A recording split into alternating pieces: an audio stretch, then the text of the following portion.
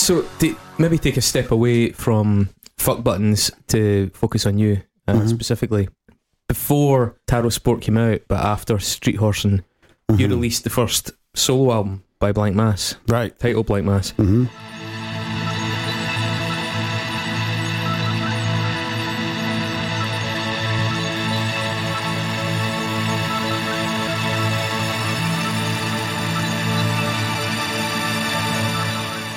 In terms of your own individual musical aspirations, what was going on in your life at that time?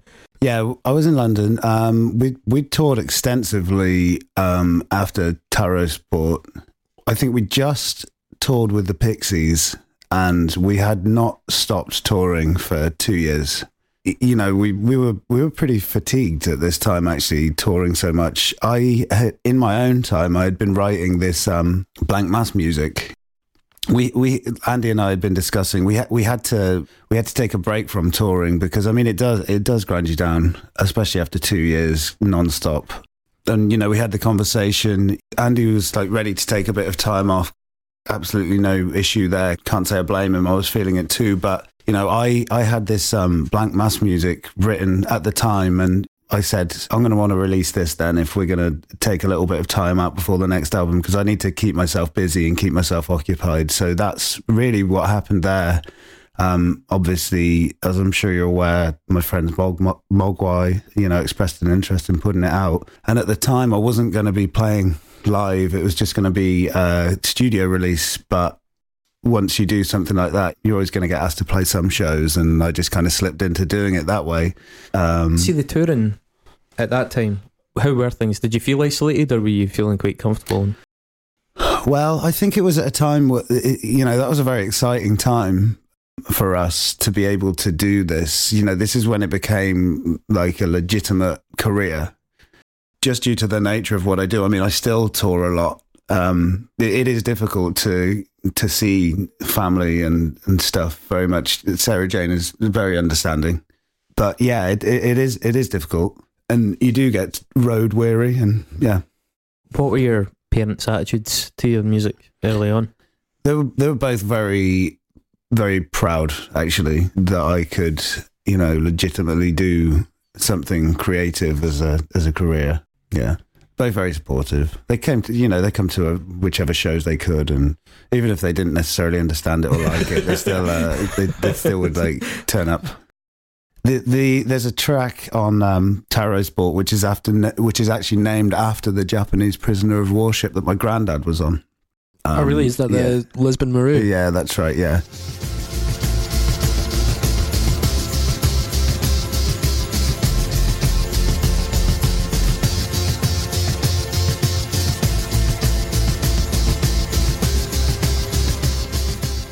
He actually survived the bombing of the Lisbon Maru. He was trapped at sea. He was stranded at sea for 2 weeks or something, and it was just him and one other soldier who convinced him not to drink the seawater.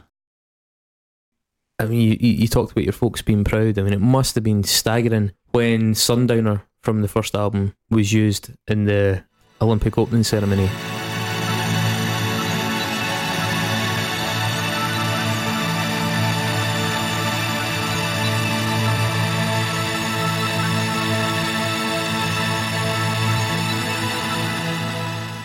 Even just financially, I mean, how big a shot in the arm was that? Definitely some kind of validation that I wasn't necessarily looking for, but it doesn't hurt, does it? You know? Yeah. It must have given them some awesome bragging rights. I mean, Yeah, you can for imagine sure. being at I the mean, pub that night and just yeah. being like, that's my son's song by the way. Yes, yeah. The Philharmonic Orchestra is playing as the UK team comes in there. Yeah, I mean, at like most key points actually in the thing. Yeah. Whenever there was a torch or a flag, or Did it give you some financial relief, allow you some autonomy and a little bit of like room to breathe in terms of deciding what you were going to do with your life, where you were going to go with a career at that moment? It did, but I was kind of on a like my working process and habits were such by that point that it didn't mean that I had time off, if you know what I mean. Yeah. It just allowed me to, maybe not couch surf anymore. For me, it was a personal victory, I guess, of some description.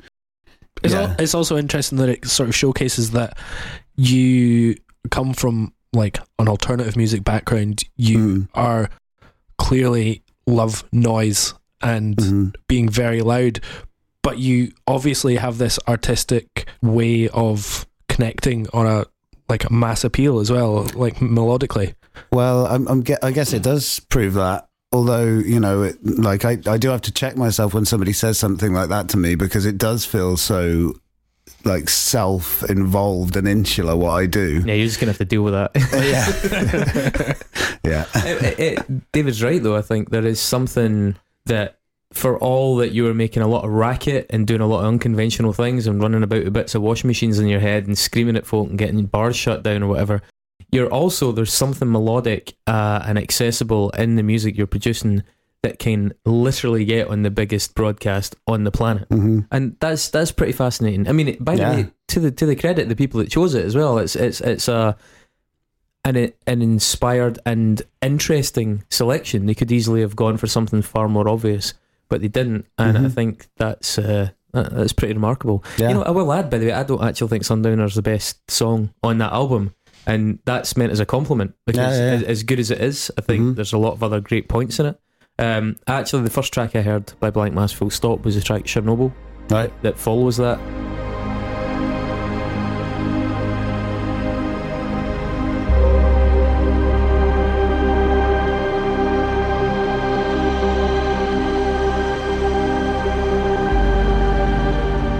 And I hope you forgive me, because I mean this in a positive way. And David will be my backup here. Let's try. But Christopher's insults. I've written down the 3 words: moments of Moby. Right. Well, I know. I mean, that's always a compliment from Chris, is somehow shoehorning Moby into it. I don't mean it in the sense of like play. I mean in the sense of there's a softness and a sweetness to Chernobyl, even though it's really sad. It's so gentle the way it arrives and the way that the different themes appear in it. I also think, given some of the records that you mentioned in the build up to this, it showcases some of your love of bands like Stars of the Lid. Yeah. You can start to see that stuff really appearing, and this was something that I only really became introduced to because you had mentioned them, and we obviously started listening to them for this. Yeah. I think I've maybe mentioned this before. The track "What You Know" on that, I think, is stunning. Like, it is an epic.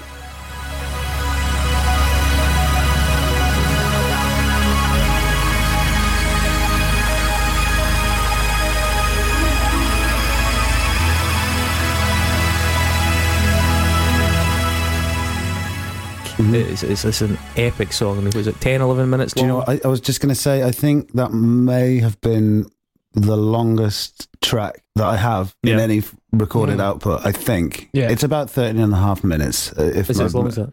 I mean, I wrote the phrase sonic maximalism. It's full on, but it's beautifully tempered. It really sets the scene for a lot of stuff that you do as Blanck Mass gets more involved and more, saturated and busier.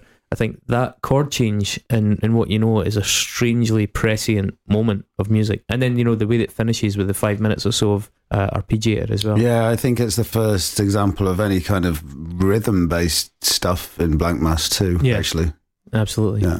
And as you mentioned, White Math, which was part of a White Math polymorph, was it a 12-inch? There's a 12, yeah. Yeah.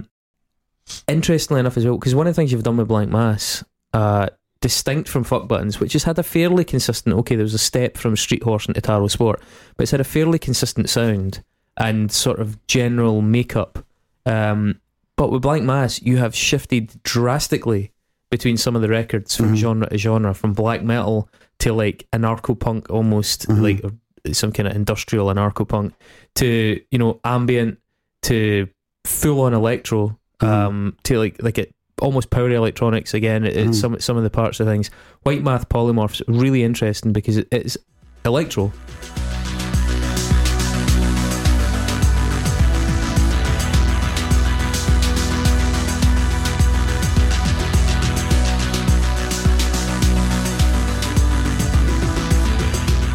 Like it's a marked change in direction from that first album. Yeah. And I don't know how you feel about it. I think it's, I use the word advisedly, it's a little bit primitive, but very, very strong. It's quite stripped back, but melodically and structurally really holds up. How do you look back in that record? Is that one of the ones you can't listen to, or does that feel okay? No, actually, you know, I do feel okay about that one. It was built for a purpose, I think. You know, I wanted to make a club track. Yeah. Did it feel like a risk when you did it? Because stylistically, it seems. I didn't really have anything to lose, though, at the time. I don't think, and I still don't think I necessarily do. You know, I mean, well, it's when you say that, do you feel like with Blanck Mass you just have full creative freedom to do whatever the fuck you want? Then, yeah, I do. Yeah. It's, you know, I don't have anybody else to answer to. Yeah. Well, you know, within reason. Do you think your management are quite accommodating of your artistic choices and directions? Are they pretty supportive when you do something like, for example, Odd Scene? Yeah. That must be quite liberating. Yeah, for sure, yeah. I'm just curious, were any of those tracks ever sort of floated as demos for Fuck Buttons, or were they always your own and you kept them as your own? With Fuck Buttons, we did have to implement this rule that if like both of us weren't present at the inception or like jamming stage of a track, then it's not a Fuck Buttons track, because otherwise like the lines get blurred and it gets a little bit too difficult to differentiate what belongs to whom. Yeah, if you know what I mean. So that was like one rule we always had. So anything, no matter how it sounded, that I did on my own was and is Blanck Mass. Yeah. So you followed that with Hellion Earth.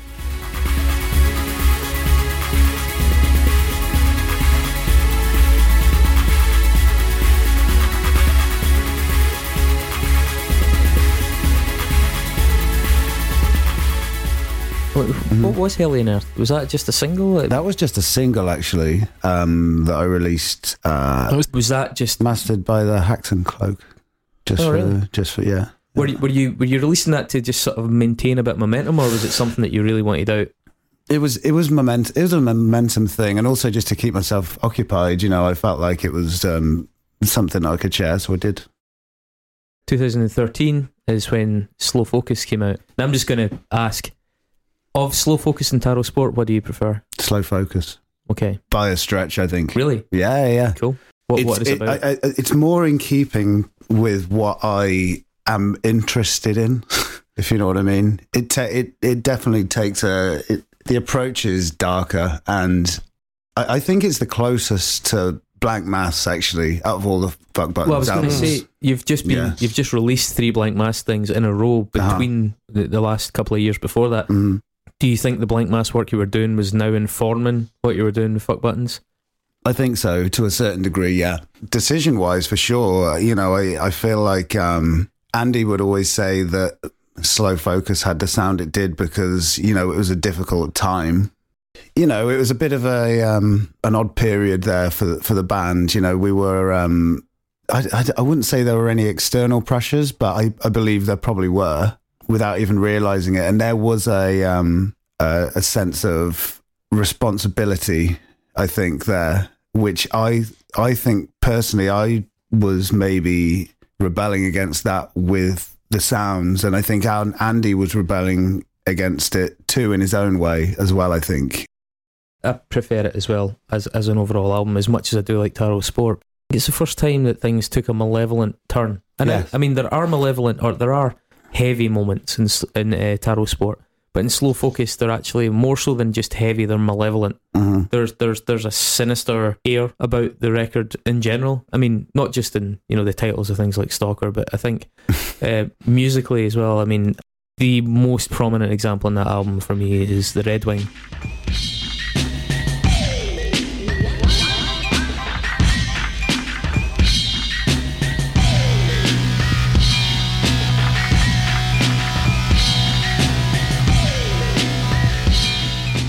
Which I think, again, is an inflection point in the history of the stuff we've done. It's another level of heaviness, but also ominous in a way that things maybe hadn't been up to that point. The thing is, it's a song that, whilst largely electronic, I mean, I'm assuming the guitars, as you said, they came back for this album, they were in there somewhere. Yeah. But it stands up there with doom metal. That's pretty fascinating for a band that was becoming known as an electronic band. You think it's a conscious thing, or was it just something that you just naturally drifted into? And were you both along for that ride equally, or was this one more than the other? No, I think we were both along for the ride equally.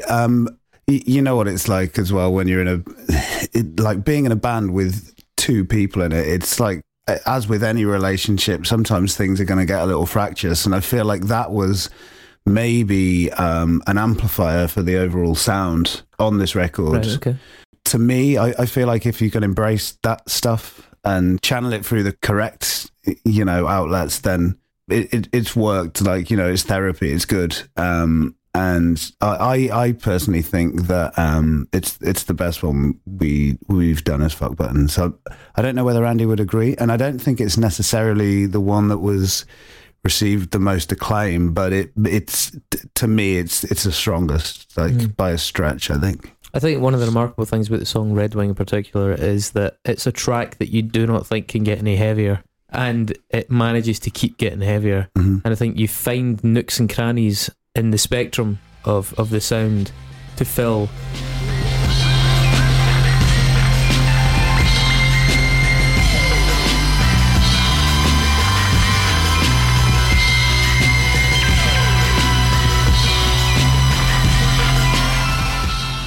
That's a really startling aspect of that, because it really does feel like it's peaked and then it pushes more. That's an interesting point, actually. That was, I think, Slow Focus was when it was around the same time that Andy and I had both started to either actively pursue or consider production for other people, and also producing a record on our own. And I think our sensibilities with regarding the space in between sounds was maybe more fine-tuned by this point.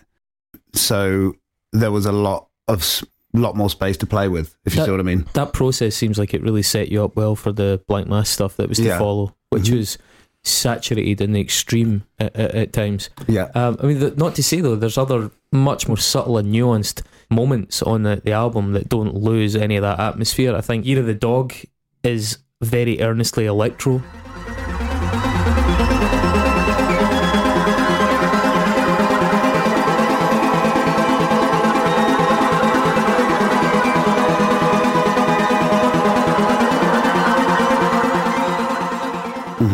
For one of the first times, like, it just seems like you've shorn a lot of the noise influence and it's become like quite focused.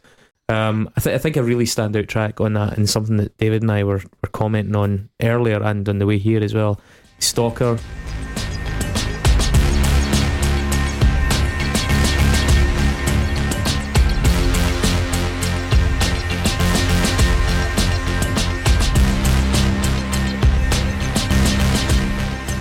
The level of 80s sort of noir that comes into that song is stunning. I mean, I'm just coming off the back of watching like a binge of 80s kind of classic movies, and the kind of the James Cameron influence, which we'll mention him later on, but in The Thing in particular, that kind of echoing bass line that you've got in it. Yeah. And it seems like you're laying out a bit of a roadmap for maybe doing film scoring.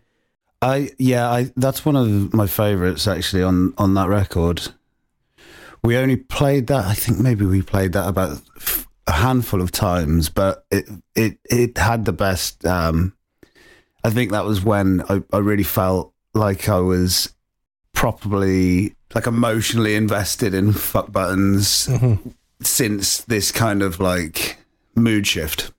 Yeah, it does seem like there's a real emotional outlet in that tune. Hidden Excess as well, the final track in that album, I think as well, is one that stands out for the amount of emotional content that you started being able to put into it.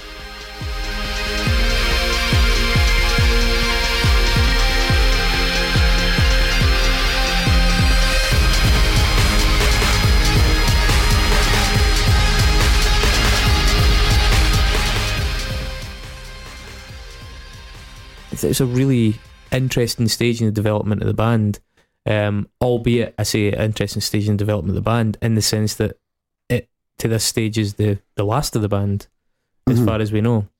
Yeah, and I'm sure you are sick to the back teeth of being asked in interviews what's happening with the next Fuck Buttons record. Well, I mean, it's something you get asked a lot. Yeah, it's inevitable. It happens all the time. What's happening with the next Fuck Buttons record? Chris, you're such an arsehole. How did the roles in Fuck Buttons change as you see it between the start and the end? Did they even change? I don't mean in terms of like behind the scenes. I mean musically. Was it more apparent that one member was going in one direction, one member was taking other duties, and they combined, but yet you had a stronger individual personality? Or do you feel the balance of roles and contributions stayed very similar? To be honest, by the time we got to Slow Focus, I think Andy was more focused on beats than I was more focused on the synths. Which is interesting because you said, like, for example, in Street Horse and a lot of the percussion was you. Yes, yeah. So there was a bit of a shift there. Yeah, Andy was definitely more... I think around the time of Slow Focus, Andy got very interested in techno. So I feel like that was maybe where his head was at the time. So yeah, maybe the musical roles did shift a little bit. That's not to say that, you know, we didn't share the roles to a certain degree, which we always did, but I definitely feel like there was a kind of more kind of like laid out just for ease of like getting into the studio together and know what was going to happen. Every time we did, I feel like that the roles did seem a little bit more scripted this time around. Natural division of labour. But yeah, I think so. Yeah, without even really being spoken about, actually. Yeah.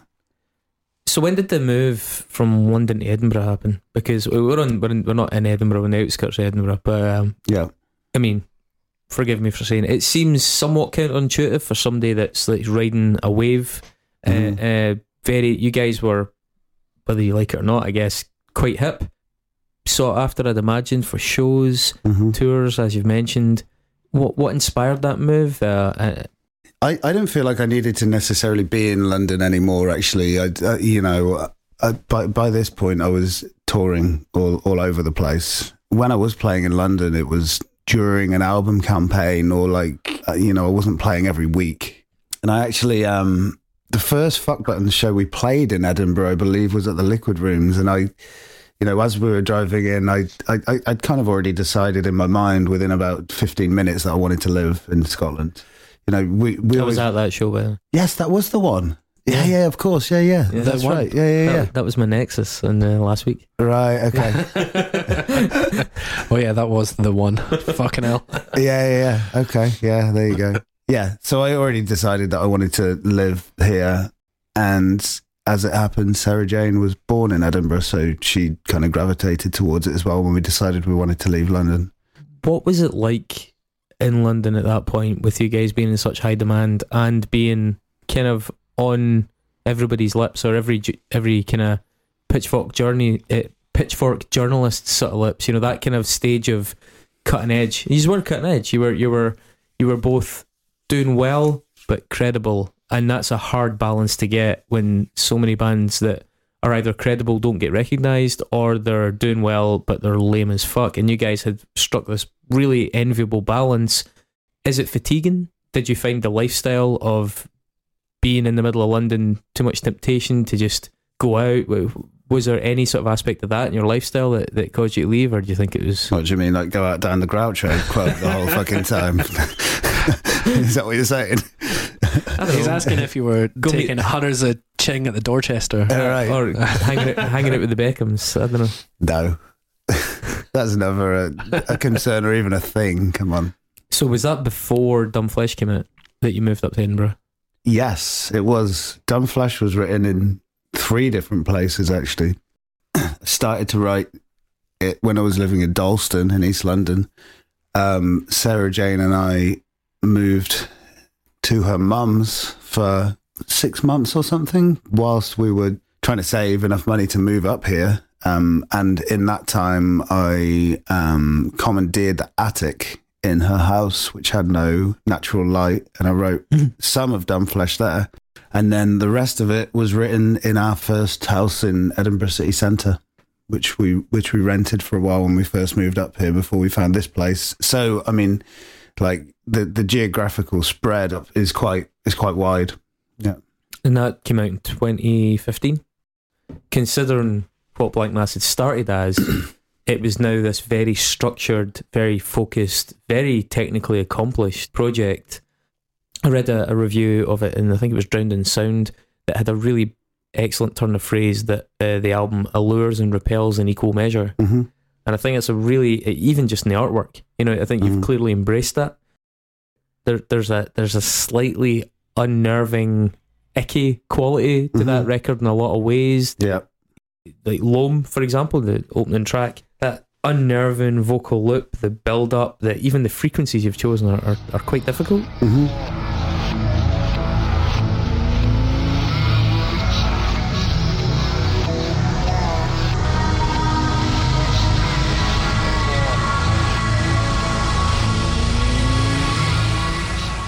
Did you see Blanck Mass going in that structured direction, or is that something that happened quite of its own accord? Well, it's interesting, isn't it? Because the thing that I'd done previously as Blanck Mass was very structured, like extremely rigid. It was even more like Lego than Fuck Buttons, even potentially. So it wasn't a new idea to me, but I wanted it to be something that, as you say, I wanted to have something to cling on to regarding rhythm. I just started to write it, and a lot, like as I was going along, these things started to materialize. I mean, I never have any idea about what something is going to be before I start working on it, apart from perhaps White Math Polymorph, because I did want to make something for a specific purpose there. But Dumb Flesh and everything I've done since has been so much like a mixtape with regards to like the sonics and the variation within from track to track, that I would never be able to imagine that beforehand. Dead Format for me is another of those kind of inflection points that I talked about in your progress, markers of something significant is coming together here. And that's a very good example of a whole bunch of ingredients emerging at once.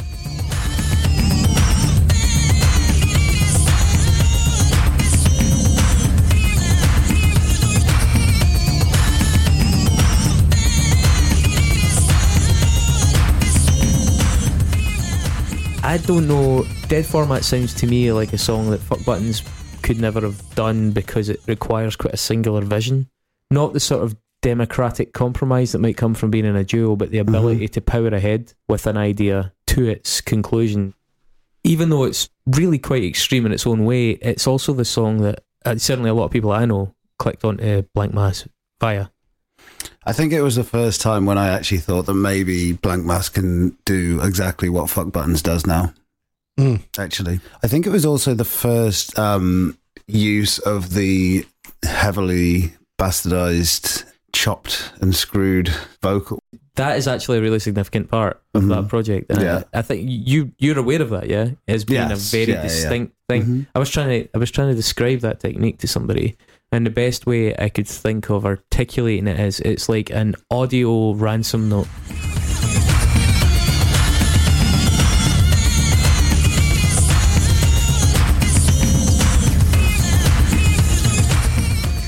Right. It's like you have hacked to bits all these other words and different vocal samples and reassembled them into something intelligible. Well, that's essentially what it is. Yeah. And it's at the point where like some of your vocals they sound like synths, and then some of your synths then sound like vocals, and it's like totally blurs that line between your normal instrumentation and vocal line. That's a nice way of looking at it. I appreciate that. Yeah. And we were speaking about this as well. I think we've maybe mentioned it in past episodes. Actually, no matter how good the instrumentation in a track is, there is a quality and a relatability that comes from even just hearing a human voice, even if that human voice isn't actually saying words, or you actually find you involuntarily interpret words into sounds. I mean, I always end up making my own words. There is a phrase for that, by the way, that I haven't been able to remember, where you hear unintelligible sounds and turn them into words. Turn them into words. Yeah. That in itself draws you in. I think just there must be some very primal part of like human comprehension that makes you relate to things when you hear a human vocal. Yeah. And I do think post-rock, as great as it is, there is an element that comes from having that ingredient in there, and I think you see that as Blanck Mass goes on. Yeah, I feel like I'm dealing with such like an emotionally bleak subject matter. Yeah, it's like a welcome relief, I think, to be able to cling on to something human in something in a space that's so seemingly inhumane, I guess. I always felt like Double Cross, the 6th track, was basically like a kind of rapey version of Erasure. Oh my god.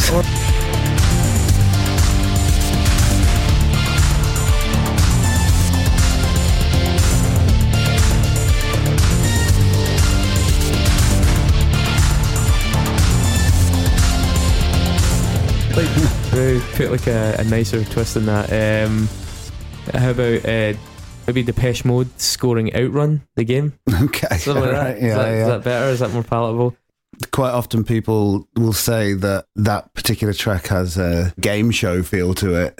We were talking about some of the game show vibes. Some of the game show vibes, yeah. Why are game shows so goddamn dramatic or melodramatic? It was like game show themes. You are going to play the game. Listen to the Crystal Maze theme. Oh man, we were talking about that. It's fucking tune. How does it go again?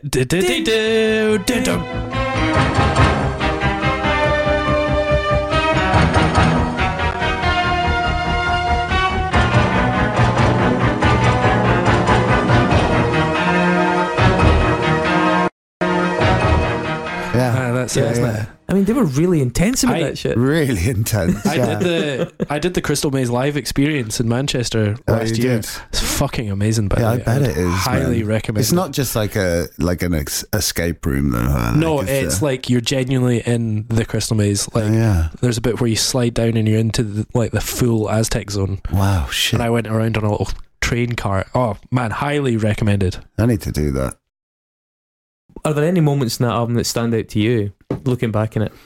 Detritus is maybe my favourite moment on that. Perfect, because I've got that written down. Yeah, I've said about power electronics at times, it's very rarely more brazen than it is at the start of that, because you can imagine seeing experimental noise bands at shows that just harsh noise doing things like that, but the fact that from that, it literally, I mean, there's only maybe a few seconds of a hint that something's coming of the chords gradually surfacing, and then they explode out like the surface of the water, and it's really euphoric the way that song blossoms.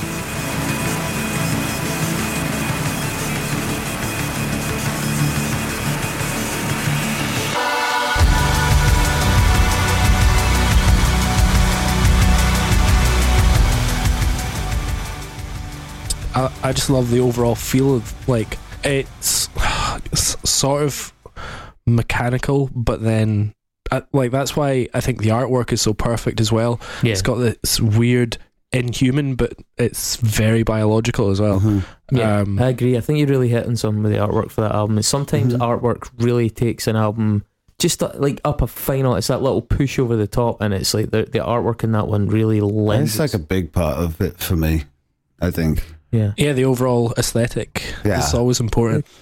Now, you followed that record with Strange Colour of Your Body's Tears, that you re-soundtracked this really fucking dark Belgian horror film.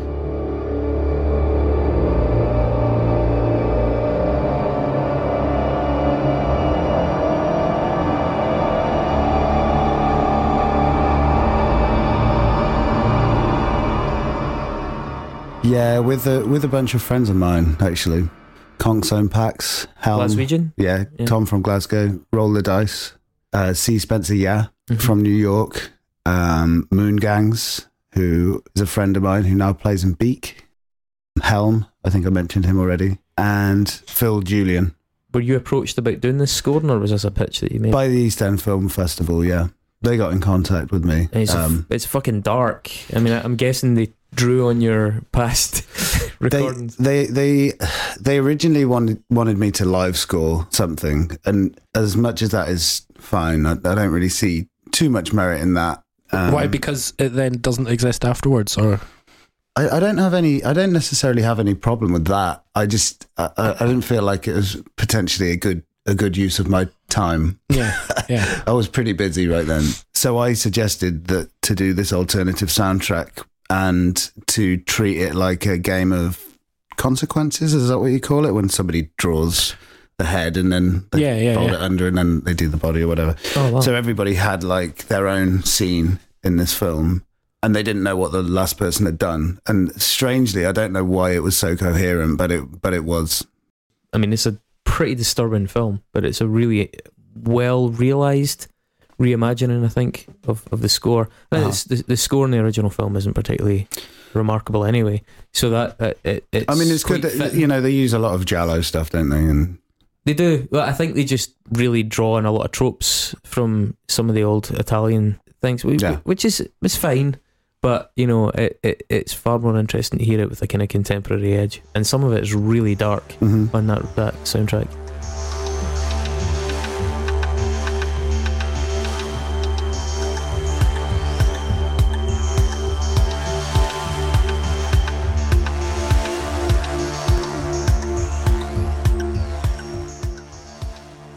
Now, you mentioned it already, The Great Confusal, which was an EP, but a long EP. Yeah. 2015, again, busy year, because you've brought out Dumb Flesh, you've done the Strange Colour soundtrack.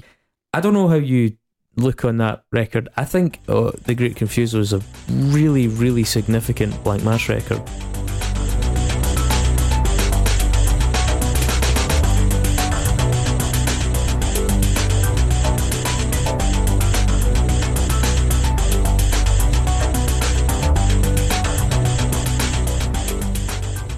It unites, I would say, probably every single facet of what you had done as part of that project up to that point. So you had electro-y, dancey ideas from like the White Math kind of time, albeit with, I think, a slightly more sophisticated production. I think you had the sliced vocals coming in.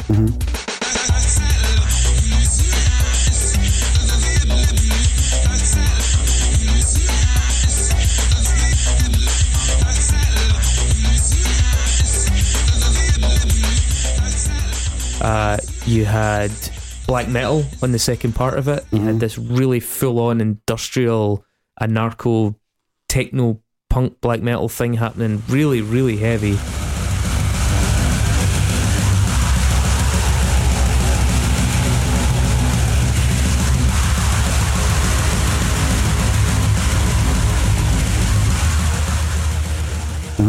And then you also had like the third part of it, which was going back to those kind of Stars of the Lid influences, the ambient influences.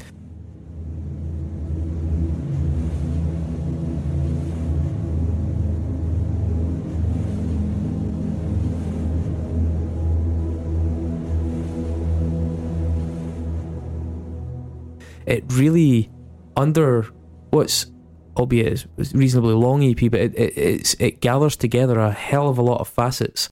Had you considered that it was going to almost draw up on every element of the project? I mean, when you lay it out bare like that, it's glaringly apparent that it had. But I don't think I was trying to incorporate all of these elements in. I think it just happened by accident, to be honest. I'd planned to do something that like kind of moves through like myriad of practices, but these are all practices that I'm still very involved. Maybe I did just try and cram in as much as I possibly could without realising it, I think. I don't think you left much untouched, at least certainly not much untouched that had happened up to that point in the course of that. And were you then also maybe freed from the constraints of an album as well? You were just like, let's just... Yeah, but I mean, I kind of do that on the albums too, don't I? I think so. Yeah, I mean, Yeah, I don't necessarily feel restricted. Like an album, you have a lot more time to play with, obviously. You know? But it's interesting that when you do an album, I mean, you've got like a couple of 9-minute songs, but then you usually end up with the 4, 5, 6 minute mark. Yes, and then on an EP, you're like, oh well, fuck it, I might just keep going. No, exactly, that's right. Yeah, I think then 2017. Well, actually, no, 2016 as part of the Adult Swim series, you did the D7 D5 single, right? Yes, which I think was a step up in terms of the production quality. Mm-hmm.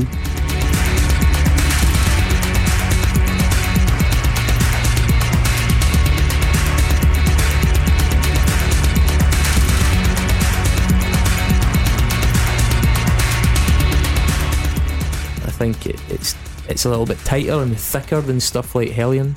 Yeah. I think the happy major keys of some of the earlier fuck button stuff are now pretty distant.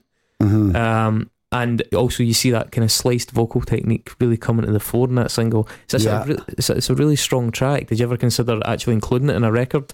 Do you feel it got enough attention? You know, whilst I was working on World Eater, I did sometimes there are certain moments whilst I was recording World Eater, I did think, you know, this would have really fit nicely on this. But I think it made sense to do it at the time, so I don't feel like it was lost at all. You think you'll ever gather some of these tracks together on a sort of on an EP of like rarities and oddities? Would you even be allowed? I don't know how that works with the various rights. Yeah, I'm sure it would be allowed.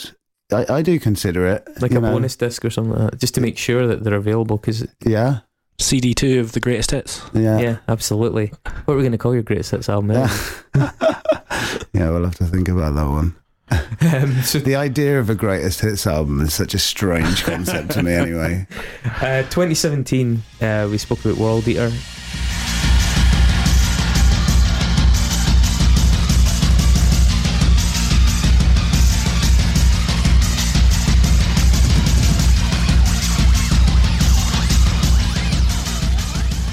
And again, like in terms of the quality of production in World Eater, it's really maximalist at this point. I mean, you're working pretty high tech now, and given that, kind of to contrast that with where Fuck Buttons started, with the not even deliberately low tech but unavoidably low tech stuff that you were using, is there a party? I mean, do you prefer the access to the high tech now, or did you enjoy struggling and wrestling with the low tech?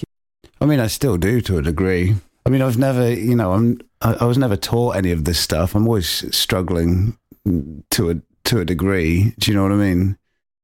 On this record, Rhesus Negative's another. There's really significant like moments in what you're doing. It's a big song in terms of the number of movements inside the song itself.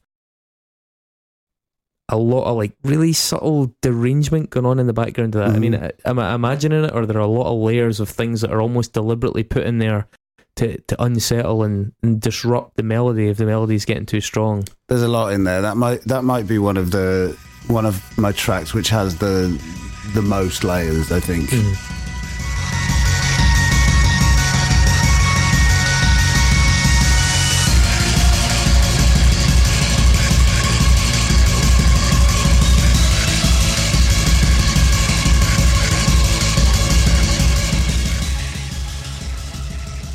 It's like the little Mac beach ball spinning around. There's a lot of blown out stuff going on there, and the black metal vocals as well. At this point, feel like a really comfortable part. They've evolved along with it. I mean, even it's with the Great Confused with the black metal part of it. You've clearly laid out that you're not scared to go to like some pretty extreme lengths in these tracks. You're not going to like make electro because people expect you to make electro. You're going to make stuff that's quite saturated. You feel pretty free at this point. You can pretty much take these songs in any direction. Even if the song starts sweet, you're like, I'm going to mess this up because it's mine, it's my ball. I don't see any shame in it, and I'm definitely not afraid of doing that. Yeah, I mean, it was a risk to some extent, given that Dumb Flesh was so well received, and certainly some of the more melodic parts were so well received. To have the first main song on the follow-up album go into a full-on black metal assault it's uncompromising. You you could put it that way. It is. It might have been it could have been a stupid move, but again, I mean, what do I have to lose? Fuck it. Yeah, I don't. Yeah, fuck it. What's the worst that could happen? Seriously, I really don't know what that is. I particularly like the way, though, that at the end of Rhesus Negative, you drop into Please, and Please has got to be one of your most savvy songs. Mm. What were you thinking when you did Please? Because it is a bit of a non sequitur in terms of the trajectory you were taking. I think it's an important one. I've got it down as another inflection point in the sense of how much it opens up potentially in future for you.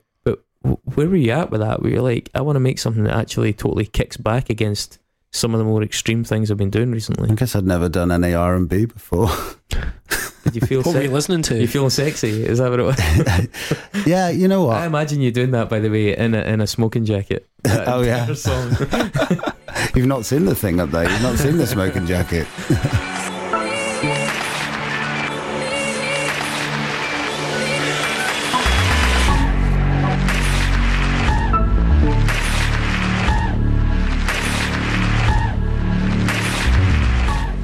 Yeah, I just I felt like it was. Yeah, I'd never done anything like that before. When I started to, I think the first thing that I was working on with that was actually the vocal chop, and it really lent itself towards it. It started to go in that direction, and it was a little confusing to me that it was going in that direction, and I was like, wow, okay, this is happening then, and just kind of went with it.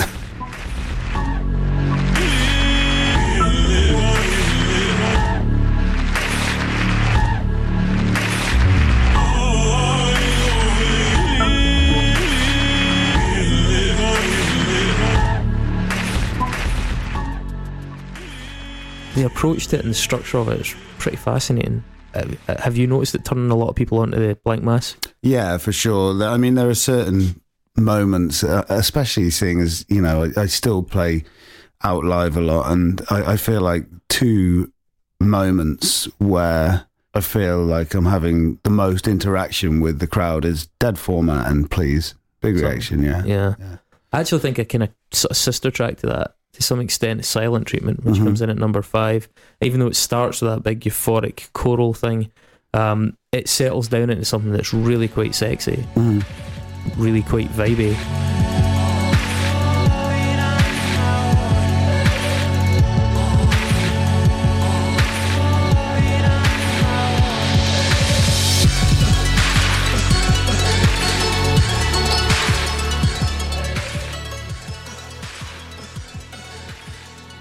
On that record, I mean, so it's only about seven tracks.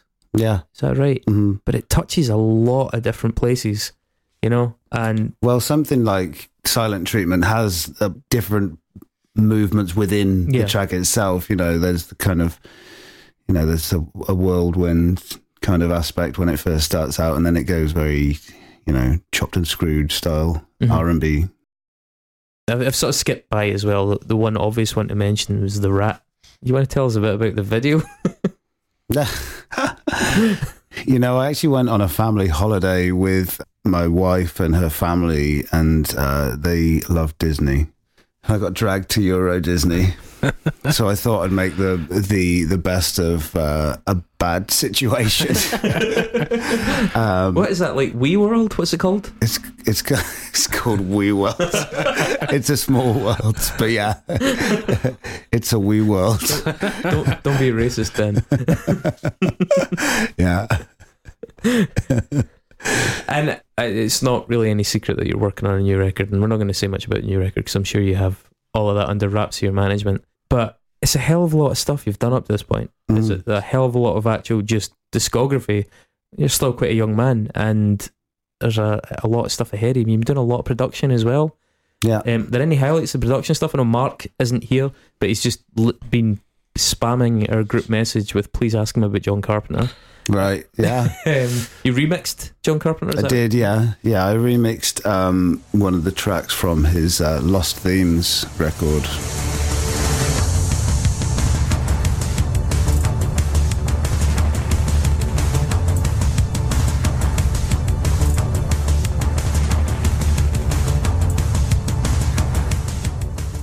Which came out on the same label as me, which is I believe the first original music that he'd written for, I don't know how long, 20, how long? Since what was the last film that you wrote a score for? It was, mid-90s, I think. Right, wow. So there you go, yeah.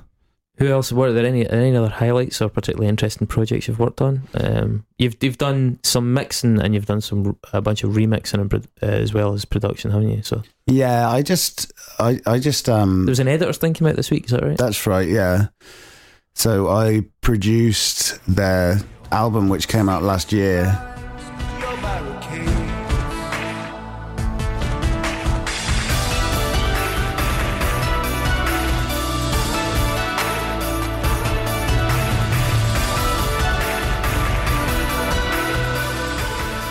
They actually got somebody else in to come and clean up my mess, I guess. They left of their record in the first instance. Leo Abrams, who's done stuff with Brian Eno, he was on cleanup duty. But the band were really keen of the original early mixes, production work that I'd done for the album, and they've actually just released that as well. Did they not have in order to do that live though, would it not take a hell of a lot of retrofitting of their live set to try and do justice to your mix of their album? Well, I think that's why they brought Leo in to kind of like bring it back to a more kind of recognizable form, I guess, so they could recreate it live, because they're a live band. They're a big band, so they so I think they needed to kind of like focus on that and make sure that I hadn't completely destroyed it for them. But Jean-Michel Jarre, did you do some stuff with him? That was a track that we co-wrote with him as Fuck Buttons on his last album, Electronica. Yeah.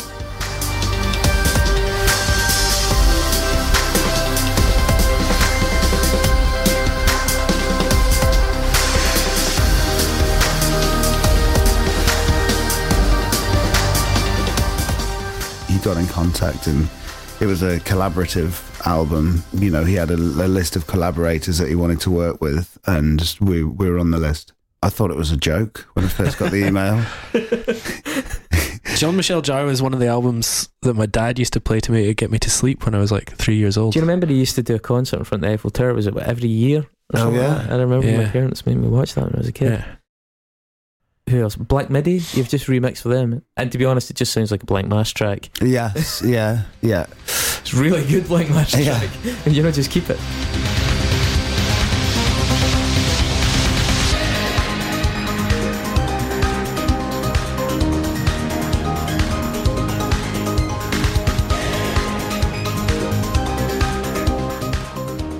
Well, yeah. I've done a lot of remixes. I've done Mogwai and Moby and Placebo, and but production work it's a little more rewarding to me, I think, to actually be able to step into somebody else's area, and you have to be a little bit more sympathetic, as was apparent maybe with the editor stuff, but they, who knows, maybe I'll get asked to do it again. I hope so. They're an interesting band to work with, because they sent me all of the demos and they gave me complete free reign, which I was really surprised about. You have to be a lot more sympathetic to space when there's the space within sounds, when there's like this vocal element, which is supposed to be like the most prominent feature there. So I learned a lot there. Yeah. Mark's a huge Manic Street Preachers fan. Have you done? You've done some of them, haven't you? I did a Manic Street Preachers remix as Fuck Buttons like a long time ago now.